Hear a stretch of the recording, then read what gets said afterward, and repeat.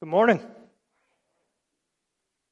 We'll be in Galatians 3 today. We're going to continue where Pastor Chad's been teaching us, and I want to thank Pastor Chad for it because he forewarned me before I got into this about how much you can get bogged down in just the background and the history of this.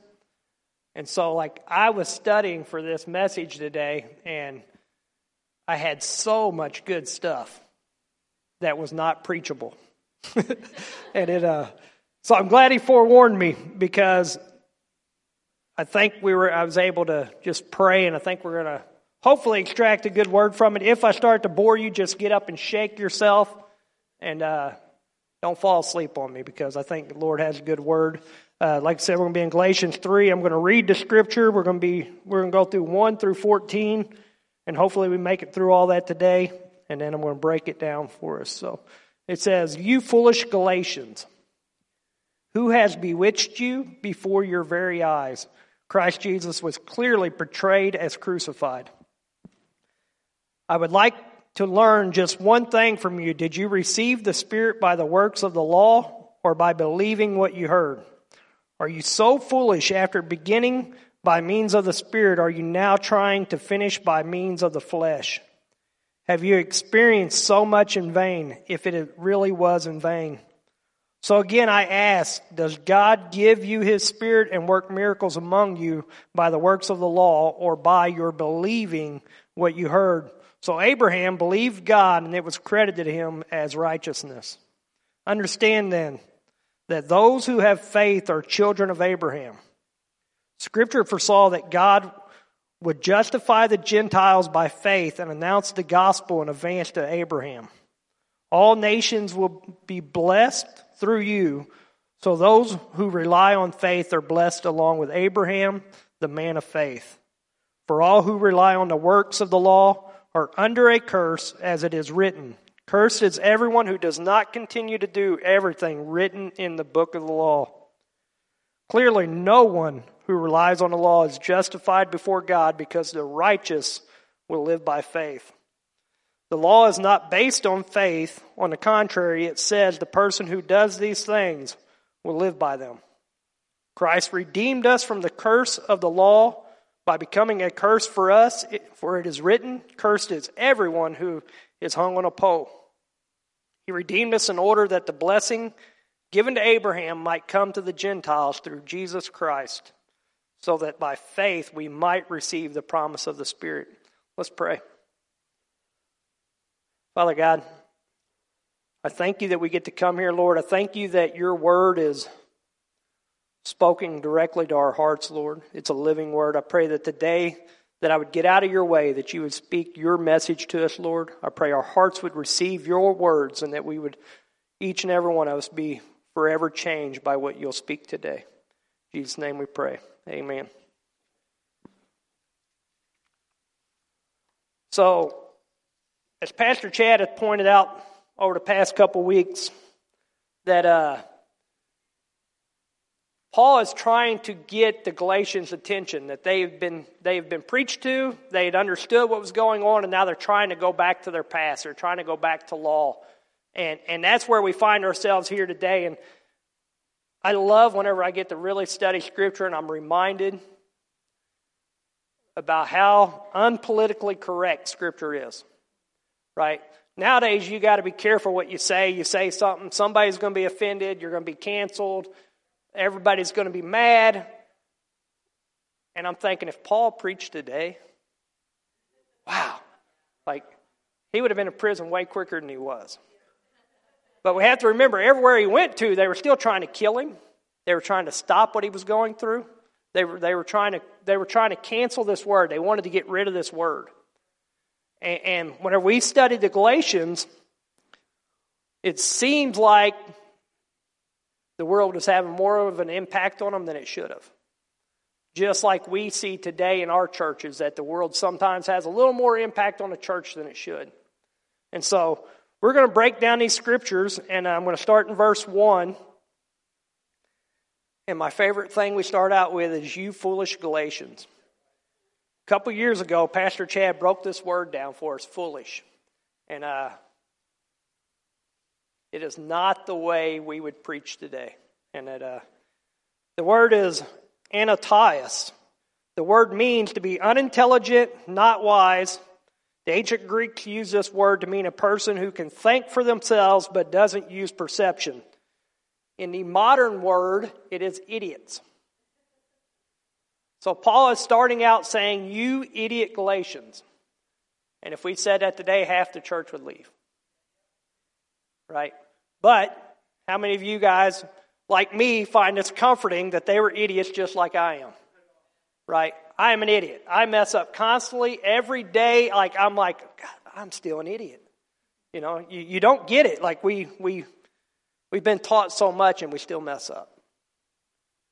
And so Paul's pointing that out here, not in the nicest of ways, you idiot Galatians. So I want you to realize, as he is speaking, we can find comfort in knowing we fall into this also, right? At least I do. I'm that idiot American right here. It says, who has bewitched you? And don't worry, I'm not going to break down every word, but I want to start us out understanding why he's speaking these words, why he's doing what he did. And at least, good thing about Paul, he waited until about halfway through to call everybody idiots. He didn't do it right away, so that was pretty nice of him. But it said, who has bewitched you? And that very word bewitched is bascain. I don't know. It's a weird spelling. It means to malign, to fascinate, to bewitch, or to bring evil on by fake praise or an evil eye. We would say today that you were brainwashed or hypnotized or possibly deceived, but they used it actually as a word called an evil eye. And that's a weird term for me, but I've heard people use the word evil eye and never understood it. So I had to look up what evil eye meant. And evil eye is you ever seen whenever you see a king cobra and it stares at its prey, right? And it's staring in its eye and it gets mesmerized by the way it moves. And it'll just stop and it'll look in its eye and it won't move, and then it strikes it and it kills it. That's the evil eye. That's the very thought here, is something is mesmerizing them. Something has gotten their attention. And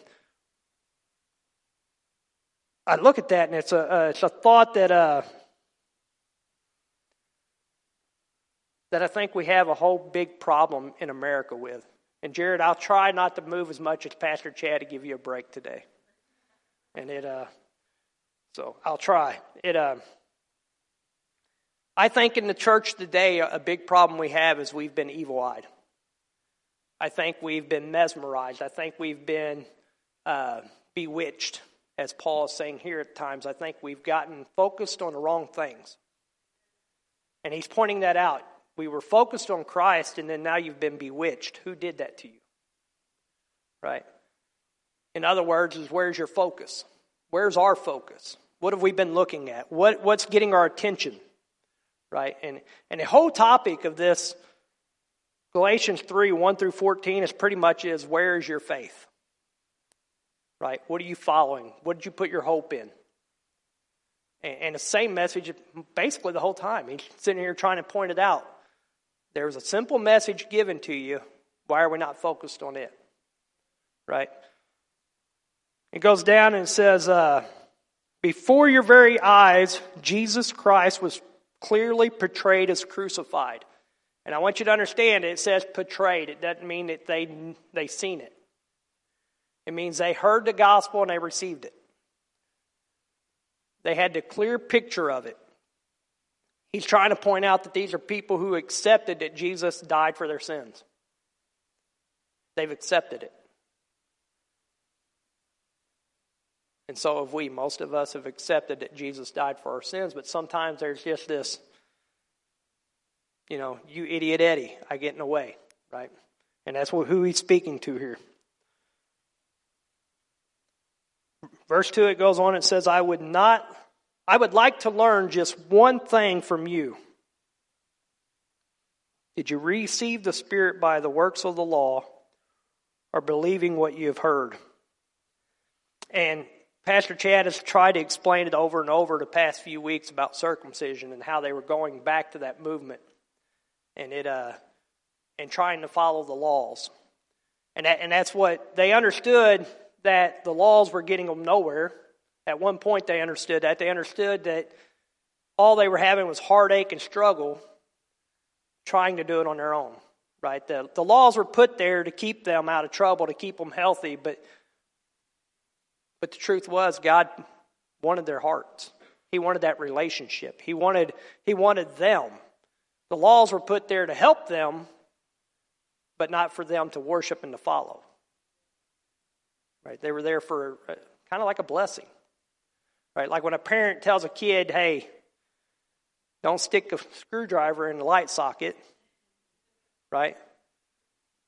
That's not something they have to like worship. That's not something like, if I do this, I'm forever, banned. Right? And no, it's a parent saying, I love you. Don't do this. Right? I love you. Do this. And that's what the law was set there for. It was out of love. But they were distracted by the things they were supposed to do instead of focusing on the love God had for them. And he's asking them, did you receive it by the works of the law, or did you receive it by faith, by the things that you heard? And they heard the same gospel we heard. The exact same gospel 2,000 years has not changed. And the same gospel is preached today, yet I wonder sometimes if we don't think we have to earn it still. If we don't think like, oh, I'm not good enough, I need to change so God will accept me. Or maybe we think, I need to get to this place before I can start serving the Lord. I need to be to this spot before I can start getting back into church. I need to get into this spot before I can really have this relationship with Jesus. And he said, hey, you understood the moment for salvation, you couldn't do it on your own. And that's why you accepted me. Why are you still trying to do it on your own?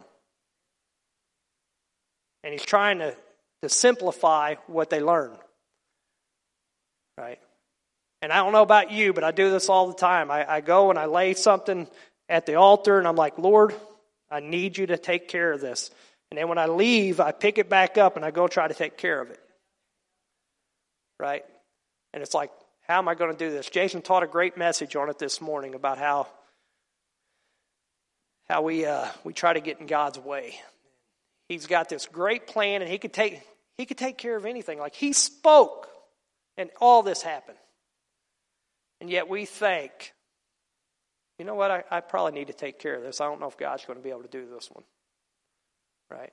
Something as simple as I can take care of, God can't take care of it. He's not a very good God.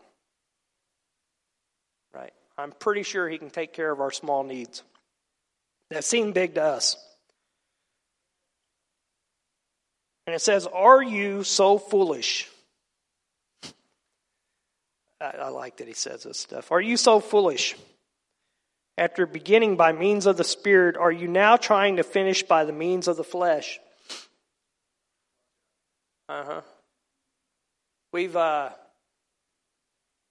This could have been preached in our prayer team the other night. We spoke about these very things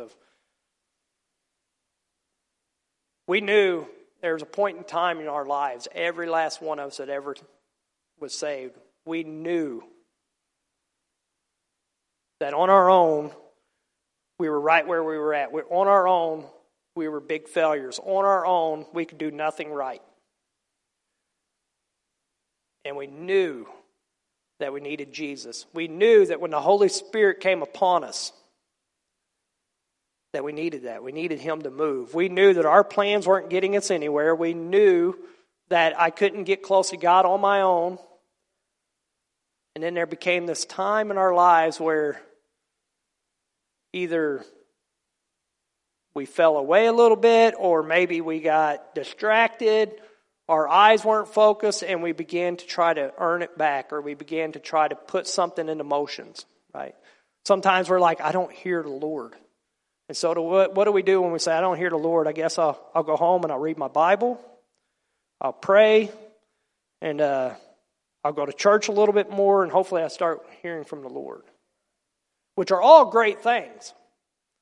Every last one of those are great things when God calls you to do them. They are not great things when you're trying to earn the Lord. They're not great things when you're trying to get closer to the Lord necessarily. They are a means to get close to the Lord when you're seeking the Lord, but not when we're trying to earn His trust. When I was younger, I started reading the Bible when I was a young teenager. And I read it at first because I wanted to know more about God. But my life didn't change a whole lot. And therefore, every time I was doing something wrong, I went back to reading Scripture at this time because I knew, you know what, if I read 2 chapters today, I'll be okay. God will know I love Him. And then I kept living the way I always lived anyway, right? It was a repentance to me. It was I'm going to pay my price by reading my Bible, and I'll try to make it to church on Sunday. And I know I'm the only one here that said, Lord, if you forgive me this time, I'll never do it again.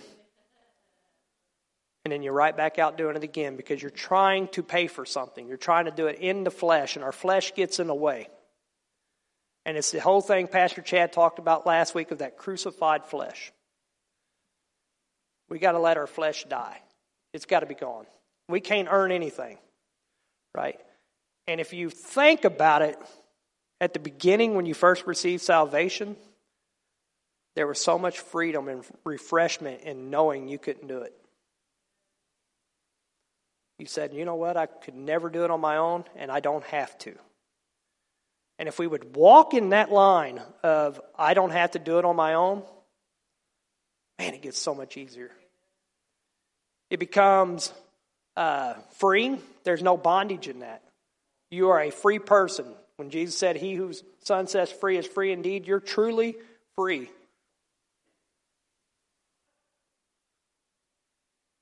We have to pay attention to these things. We should be always evaluating ourselves the way Paul said before, as we evaluate ourselves to find if we are worthy, if we're where we need to be, right? What are the reasons for our actions?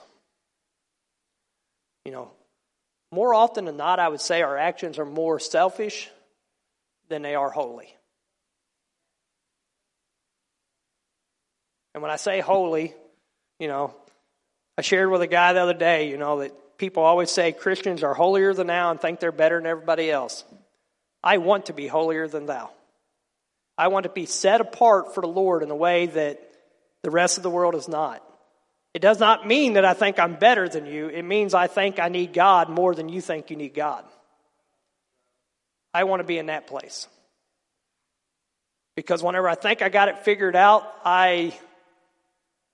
just watch, you'll see me mess up real bad, right? You can probably make YouTube videos about it. But we have to pay attention to that. We're going to move on there. Trying to keep track of my notes. I actually made notes, and I don't ever make notes, so I don't want to get far away from them because it's. I always do expository type teaching, not always, usually, but as Pastor Chad would tell you, I do a topical expository teaching. Before I even go into the Scriptures, I already know what's going to be spoke, and I use the Scriptures to show it. The way this is, we're going into the Scriptures and we're bringing out the message that's spoken here. So the great thing is you can't get mad at Pastor Chad or myself when we speak these things because we're just going through the Scripture and letting God speak. So, hey, that's free. It's very free. We're not pinpointing anybody. Okay, verse 4 says, have you experienced so much in vain if it really is in vain? And I like this because there could be 2 possible thought processes in what Paul's speaking here. In Acts 14, we know that Paul was stoned and left for dead. It was in this area when that happened. And there was other Christians being persecuted. This could very well mean that. It could mean that they were being persecuted and he's saying, did you go through all this for nothing? Did you go through all this to just let it be? But I don't really think that's what he means because the word experience there actually means experienced. It doesn't mean suffered. A lot of translations say suffered, right? I believe he's talking more of the spiritual. I think he's saying, did you let go of all the other stuff? Did you experience so much of God? Did you have that presence? Did you have that love? Did you have everything that God showed you? And now you're going to leave it? I feel like that's where he's at in this. He's reminding them of everything that God has done, of who Jesus is. He's reminding them, did you go through this? Did you experience that moment with the Lord just to say, all right, I'm good now. Let me move forward? And I think we do that sometimes. I go back over and over lately. I go back to this, but if 6% of Christians, believing Christians in America, are all that have a biblical worldview, that means 94% of the Christians had their experience in vain. 94. That's a big number. It's a scary number. Because that means only 3.6% of Americans actually have a biblical worldview. And we're trying to change the world. God can do it. He used 300 people with Gideon, but I mean, we have to pay attention. We got to keep our focus. We have to remember that experience, that moment, right? There are times in your lives that God's been closer and you felt stronger bond, a stronger relationship with Him. Remember that. Get back to that, right? Cry out to Him. Remember how much you needed Him. It's not our flesh. Don't go out and try to work for it and try to get it back and say, okay, I'm going to do this, I'm going to do that. No, just say, Lord, I need you. I need that. Kind of got to abandon ourselves. In verse 5, it goes right back over what he said in verse 2. He says, so again I ask, does God give you the Spirit and work miracles among you by the works of the law or by believing what you heard?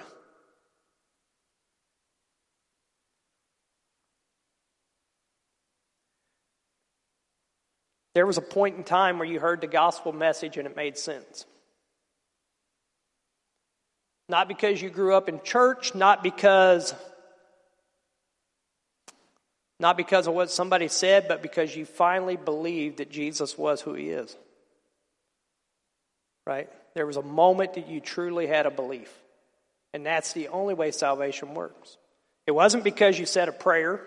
It wasn't because you were baptized. It wasn't because you took communion. It's because you truly believed. And we're going to get a little bit more into that belief here in a little bit, but sometimes we replace belief with actions, with works. We believe, we get saved, and then we go through the motions of living out our Christian life. We do the actions. Oh, I seen Pastor Chad doing this, so I'm going to do that same thing. Or, I need to be there on Sunday, and every time it's open, I need to be there. And I'm not saying you don't need to be here on Sunday, because Scripture does say, do not forsake the gathering of the brethren. We do need to be together. That's how we get through this world. We get through this world together, one helping another, right? We need that. And that's why Ryan and I talk all the time, our men's group, that gathering of our men, it helps us. It's just so good to be together. And maybe you're like, but I don't have a place I belong. Guess what? Step in somewhere and you'll belong there because you're there. Right? Just come on in. Also, so Abraham believed God, and it was credited to him as righteousness. The Jews loved the fact that they were the children of Abraham. That was the promise they were given. Abraham was told, you will have many descendants, and they will be mine. And so the Jews were very proud of the fact that they were God's chosen people. Right? They were very proud of it, and they were still living by that. And so that's why he wanted to point out that Abraham said, or that he said Abraham believed God and it was credited to him as righteousness. And this is a kind of a thought process you have to remember, because Abraham, when circumcision was given to Abraham, and this is still where they're hold up as they're going back to the old commands, the law hadn't even been poured out yet. Right? We know Jesus wasn't there. But it says Abraham believed and God counted righteousness to him. Right? He counted it for righteousness. He did not say he believed in God, so he was righteous. And he also didn't say because he went through with the circumcision, God accounted it as righteousness. And we're going to get here in a few minutes, we're going to get into Genesis 15 where he actually talks to Abram and accounts it to him as righteous. It was because he believed God that he was righteous. Not believed in God. Right? Because Scripture, we know, and I'm getting a little ahead of my notes here, but we know in James 2:19 that it says that even the demons believed and trembled, right? They believed God was real. They believed in one God. They believed in God. They just didn't believe God.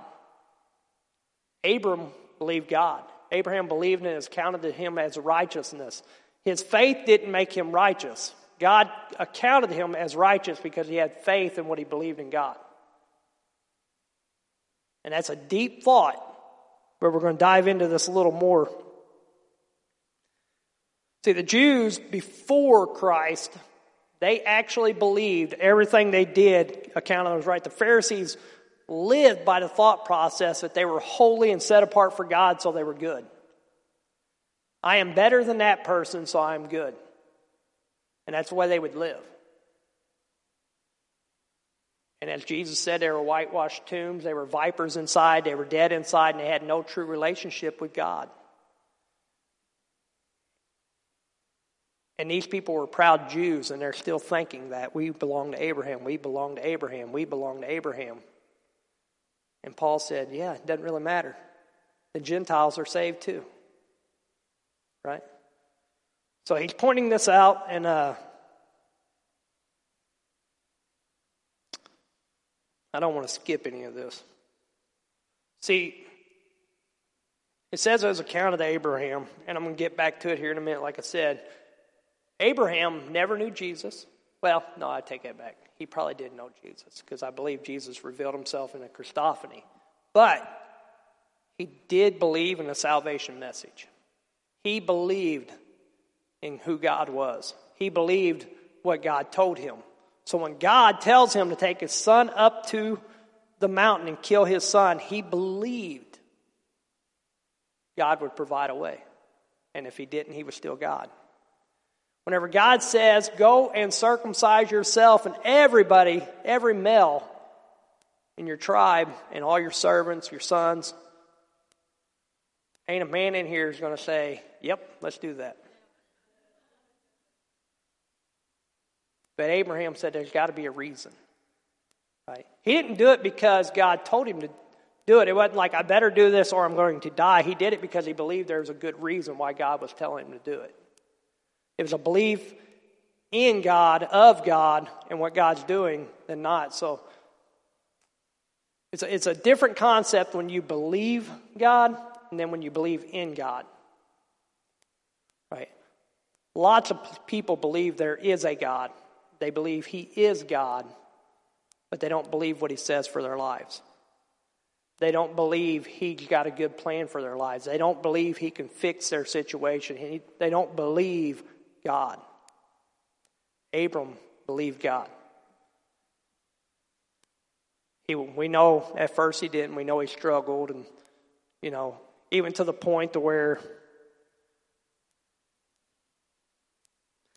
I'm going to read Galatians 5 here in a minute, or 15, so we'll get that in a minute. But I'm going to finish up with verse 17. It says, understand then that those who have faith are children of Abraham. That's a big difference. Before it was descendants of Abraham were God's people. That's what the Jews believed. But Paul is now saying, understand that those who have faith are children of Abraham. Those who believe are the ones who are children of Abraham. They're the ones who have the promise of heaven. They're the ones who have the relationship with Jesus. They are the sons of God. Us. It's no longer just the Jews. Not because of your works are you a son of Abraham. No more. It's faith. Because he was the father of faith. He was, from the beginning, he had faith, and it was accounted to him as righteous. So therefore, those who have faith, it's accounted to us as righteousness. So Genesis 15 verse 1 says, after this, the word of the Lord came to Abram in a vision. This is before he was even Abraham. Do not be afraid, Abram. I am your shield, your very great reward. That would be very comforting. But Abram said, Sovereign Lord, what can you give me since I remained childless, and the one who will inherit my estate is Eliezer of Damascus? And Abram said, you have given me no children, so a servant in my household will be my heir. So I don't know about you guys, but I have often pointed out the problems. Just as Jason said this morning, we are very good at pointing out the problems, where we're not usually willing to wait for God to have a decision to make his plan play out. And that's kind of where he's at. He's like, well, God, here's the problem. What are you going to do about it? What do you expect me to do? I don't have a good plan. I've been there a lot. Well, God, what do you want me to do about it? And I think I went straight ahead. Then the word of the Lord came to him. This man will not be your heir, but a son who is in your flesh and blood will be your heir. He took him outside and said, look up to the sky and count the stars.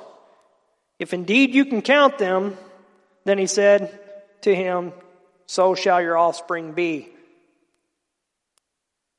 God does this a lot. He points out how little we actually know and how small we are compared to him, right? He did it with Job. Where were you at when I did all this? What do you really know that I don't know?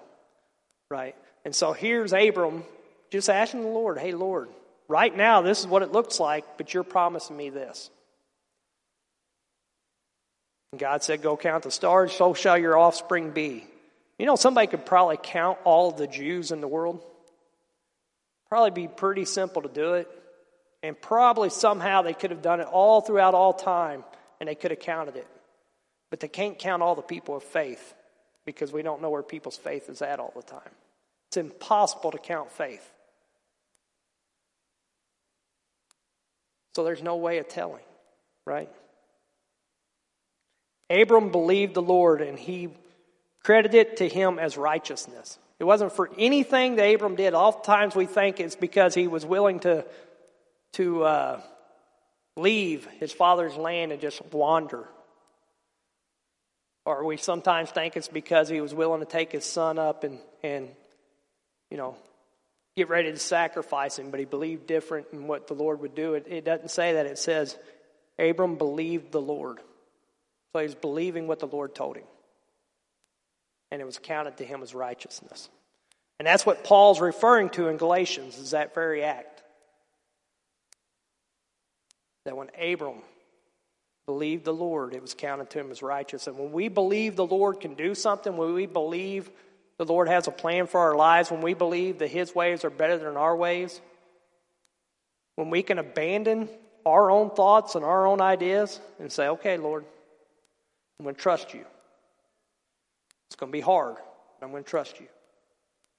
Then it's counted as righteous. Then we are right with the Lord. That's a great thing about righteousness. It's a big word sometimes. We overthink it. All it means is we're now right with the Lord. And it's not because of action. Just believing he can do what he can do. And it's tough. It's hard. It's a very simple idea, but not an easy idea. Very simple. Everything in Scripture is very simple. The world is very simple. But we all know nothing about it is easy. So I don't want you to think I'm telling you it's easy.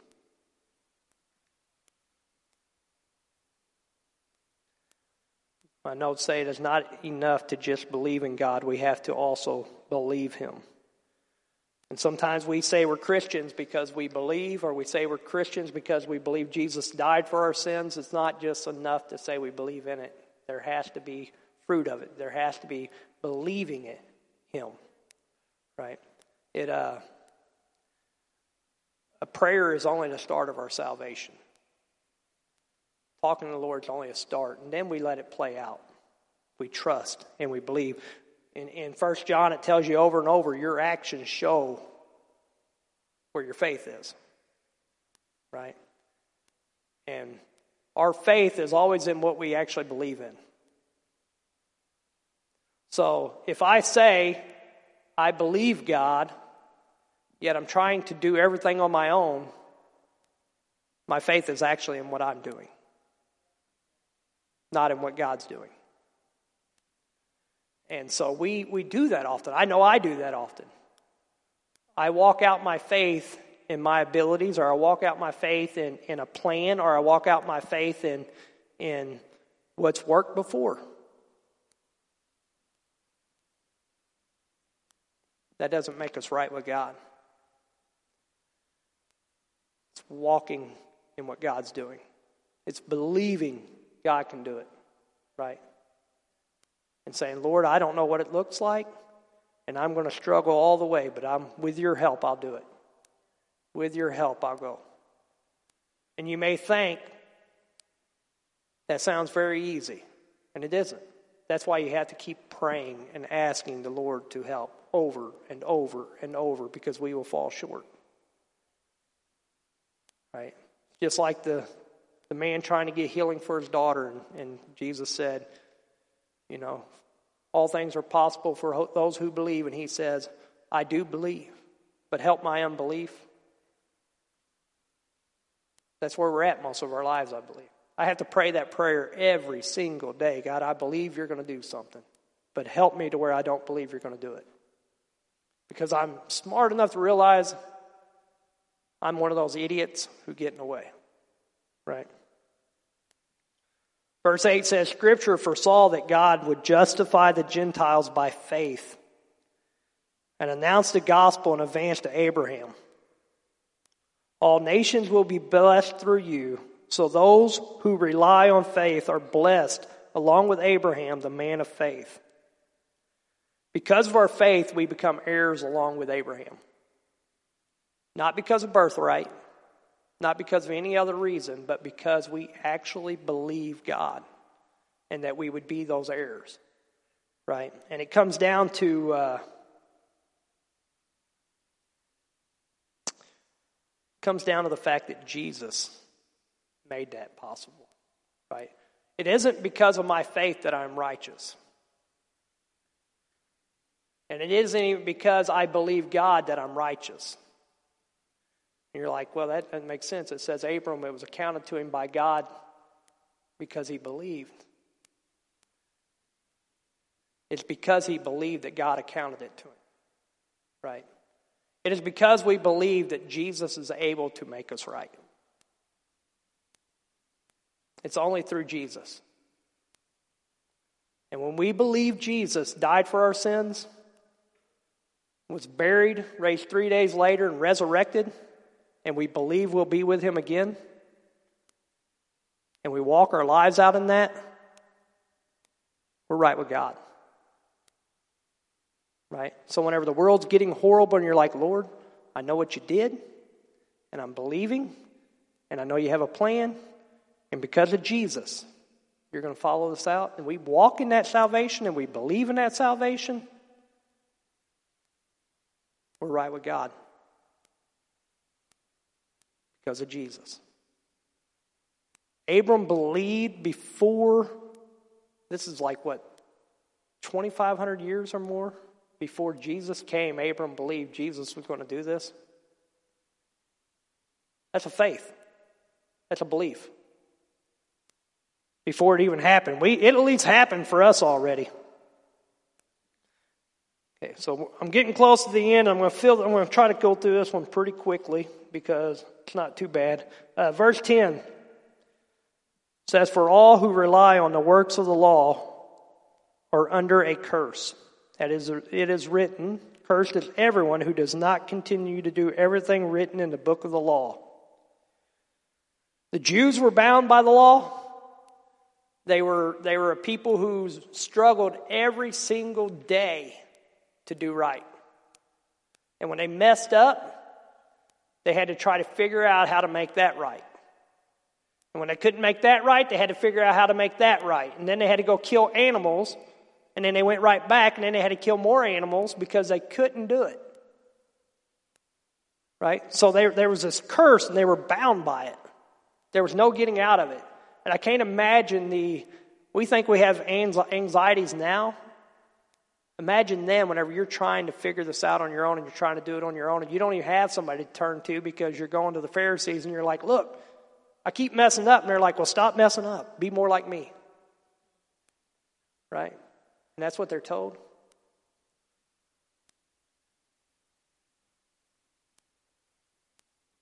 For those who are in Christ, there's never any condemnation.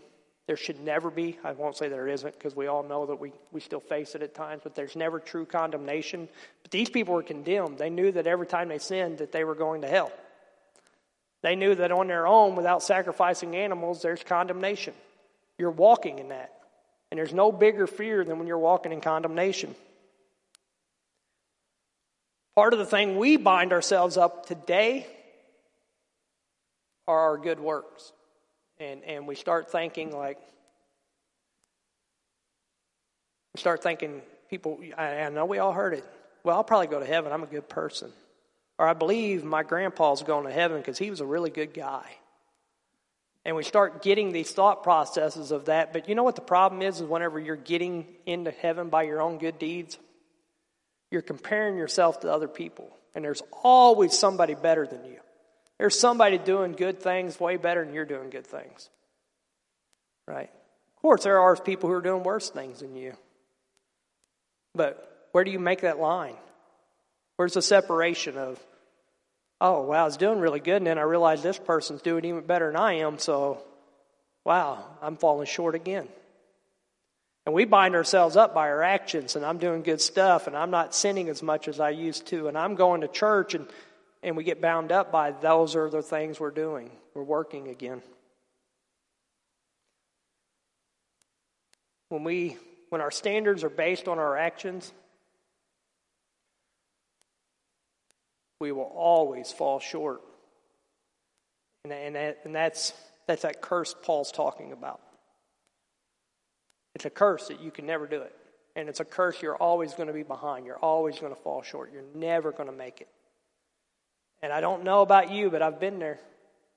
And I knew I just wasn't good enough. And that's a curse. And you walk around in it and you feel like, even though you may look good on the outside, like before I really started living for God, my life looked pretty good.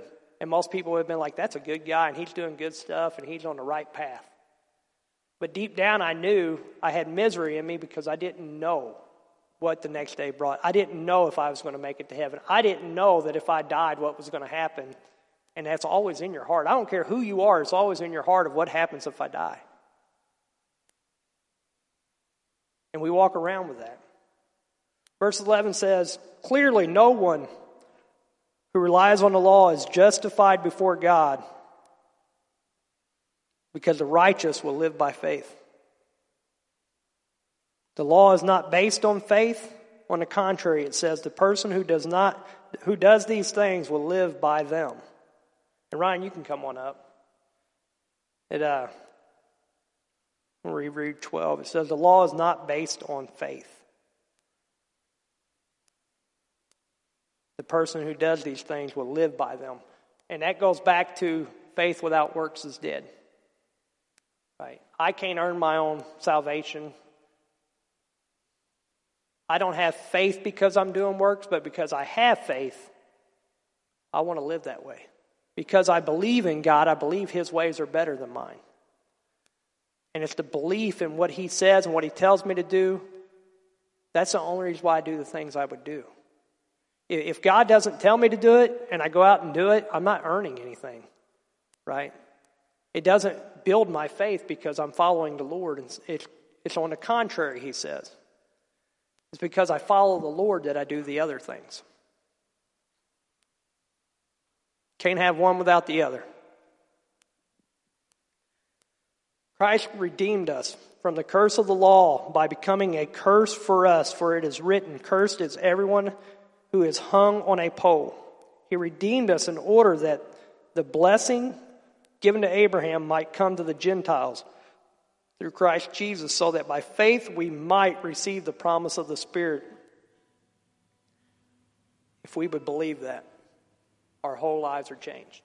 If we believe that Jesus fulfilled it all, that he was able to do it all, and he paid the price for it, that he hung on the cross and took all of my failures and took every failure I'm going to have, I'm now free to try to live for the Lord and follow the Lord and believe his ways are better. And when I mess up, I don't have to try to fix it. I don't have to beat myself up. I don't have to sit there and say, "Here I go again, being an idiot Eddie." Right? I don't have to say that anymore. Instead, I'm like, "Lord, thank you that you paid for this, and I'm going to continue to follow you. I'm going to continue in faith. I don't have to pay for it. I don't have to beat myself up. I don't have to go and let everybody ridicule me for doing stupid stuff. The Lord paid for it. Now, would there be consequences? There's always consequences to our actions, but we don't have to live in fear of being condemned. We don't have to live under a curse. We just have faith and think, "Thank you, Lord. Thank you." And remember, Paul is writing this. As Chad's pointed out the past few weeks, Paul was a Pharisee of all Pharisees. Paul was the very guy who was working harder than anybody. He had it right more than anybody else had right, but he was also wrong as much as anybody was wrong. He was killing Christians under the name of God and believing he was doing it for God. He believed he was doing what was right, and he was completely wrong. And I can only imagine that the day that God said, "Hey, I paid for this." When Jesus knocked him off of that donkey, and he's our horse, whatever, and said, "Hey, I'm the one you're persecuting." Then he sends him over, and he gets his sight, and he starts seeing who the Lord really is, and the Lord says, "I forgive you. I paid for all that you've already done." I can't imagine in his mind how freeing that was. Could you imagine if you felt the pressure of doing God's work, of stopping a movement such as this? Could you imagine that every day you had to get up and follow 695 laws or whatever it was every day, and you had to figure that out every day? And then you had to hold everybody else accountable for all those laws. But we don't do that. We don't try to hold everybody accountable for how they're not following the Bible, right? We don't have to do that. The Lord paid the price. We believe he has a better plan, and we believe he died for us and he rose for us. And we share that testimony with other people, right? If my neighbor or my coworker doesn't know the Lord, and they're living in sexual sin or living in other kinds of sin, I don't have to go beat them up about that. Right? I can just say, "Hey, the Lord paid for everything. You can be free." I don't even have to point out their sin. I can just tell them they need to be free, and God will take care of the rest. We don't have to take care of the world, and we don't have to fix our own problems. We can let God do it. And I'm going to pray for us, and if you need prayer, this altar is open. And feel free to come up, and we'll pray with you, or you can just sit at the altar and pray. Talk to the Lord. But I don't want anybody walking out of here feeling cursed. I don't want anybody walking out of here feeling condemned. Or even walking out of here thinking you can do anything on your own. We need Jesus. He paid the price. And through faith in him and believing in him, he'll take care of the rest. Father God, I thank you, Lord. I thank you for who you are. I thank you, Jesus, that you died for our sins. before we were even here. You knew where we would be at. You knew our mistakes. And even though we weren't worthy, you died on the cross, and you were buried, and you rose again, making us worthy, making us right with you, Lord. So Lord, help us believe that you did that. Help us believe in your plans. Help us believe that we're right with you. Let us walk in faith, Lord. Let us be pleasing to you. And Lord, when we fall short, wrap your arms of love around us, Lord. That we continue walking in faith.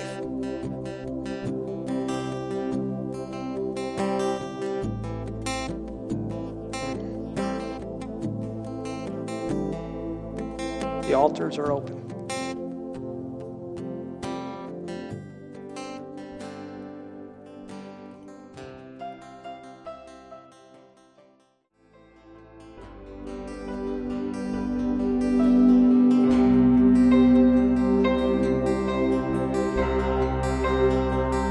As we go through the week, and I don't know what the Lord's speaking to people, but as we go through the week, there's going to be doubts that come up, there's going to be fears that come up, but when we build our lives around Christ, and He is that firm foundation, as they're saying, and